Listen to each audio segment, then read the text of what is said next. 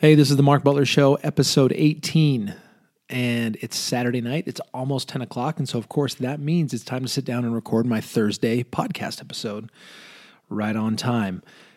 I had a great week of work. I enjoyed the work I did, just like we talked a couple of weeks ago.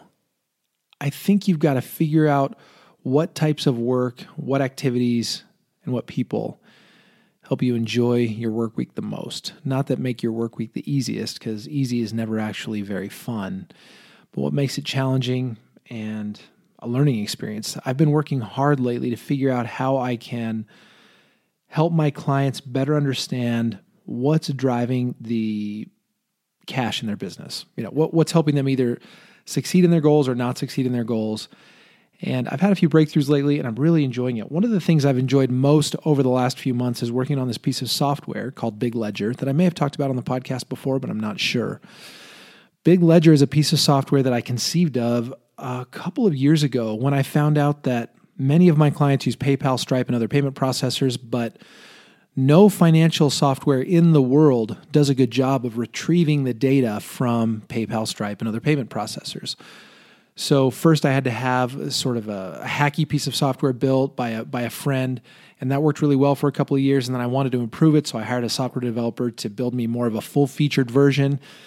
I've been using that now for almost a year, and we've been working on it and iterating on it, and I originally had him build it just to serve me in getting my clients' data out of PayPal, Stripe, Authorize.net, Gumroad, all these different payment processors, and into You Need a Budget, which is the software that I primarily use to manage my clients' money.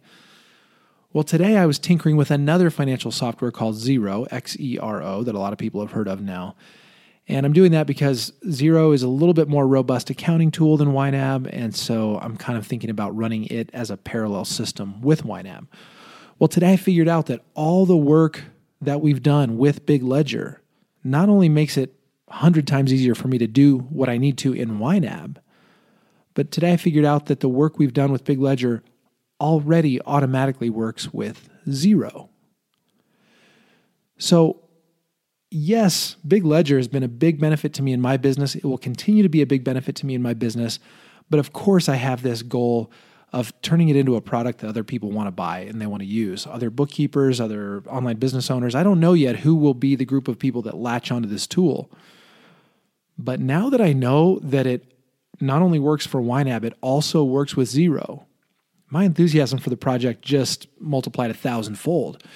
Because now as I go out to try to validate this idea and talk to bookkeepers, accountants, online business owners and say, hey, I've got this tool that will let you retrieve your entire PayPal history and your entire Stripe history and soon your entire WePay history and Gumroad and Authorize.net and also from your payroll service provider, I can go tell them, I can go get you all that data and I can give it to you in a format that goes straight into two different very popular pieces of accounting software.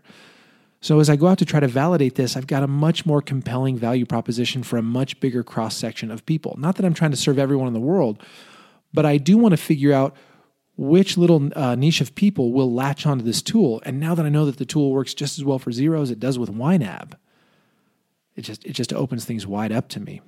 And that's got me thinking about the idea of assets. In a business, over time, the longer you stick with a business and the more expertise you develop in that business, the more time you spend thinking about and writing in that business, the more assets you will develop. This reminds me of something a client said to me a few months ago, and I really admire her and her business. She's doing some amazing things. And she said, I've been at this for 10 years now, and in those 10 years, I've developed so many assets that now's the time for me to take what I've learned about marketing, because she's really an amazing marketer in terms of generating traffic and growing an email list and all of that. Now when I combine all these assets that I have just sort of sitting there in the proverbial bank, and I can repurpose those assets and use them with all of these people that I'm bringing into my world right now through my marketing efforts, really it's like I'm earning this massive compound return on the work I did 2 and 3 and 5 and 7 years ago. And she is. Her business is doing amazingly well. So it makes this great case for sticking in an area, sticking in a market, sticking with a certain set of problems for the long term, so that as you hang out there, You learn more and more about that market. You learn more and more about its needs and about which of those needs are not being served well. You continue to build assets to serve the needs as you discover them, and then those assets are all bankable. You can come back to them later, repurpose them. They make everything easier.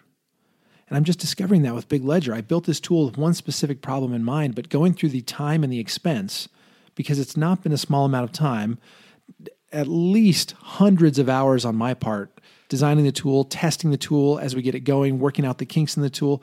It's also now been way over $10,000 in investment on my part. Not that $10,000 is some huge amount of money, but I'm over $10,000 into the tool, hundreds of hours of my own time.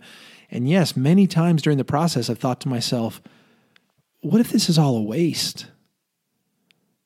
What if no one else ever feels the pain that I felt that caused me to build this tool in the first place? Well, yes, I can always hedge by saying it's useful to me. It saves me hundreds of hours per year, I think.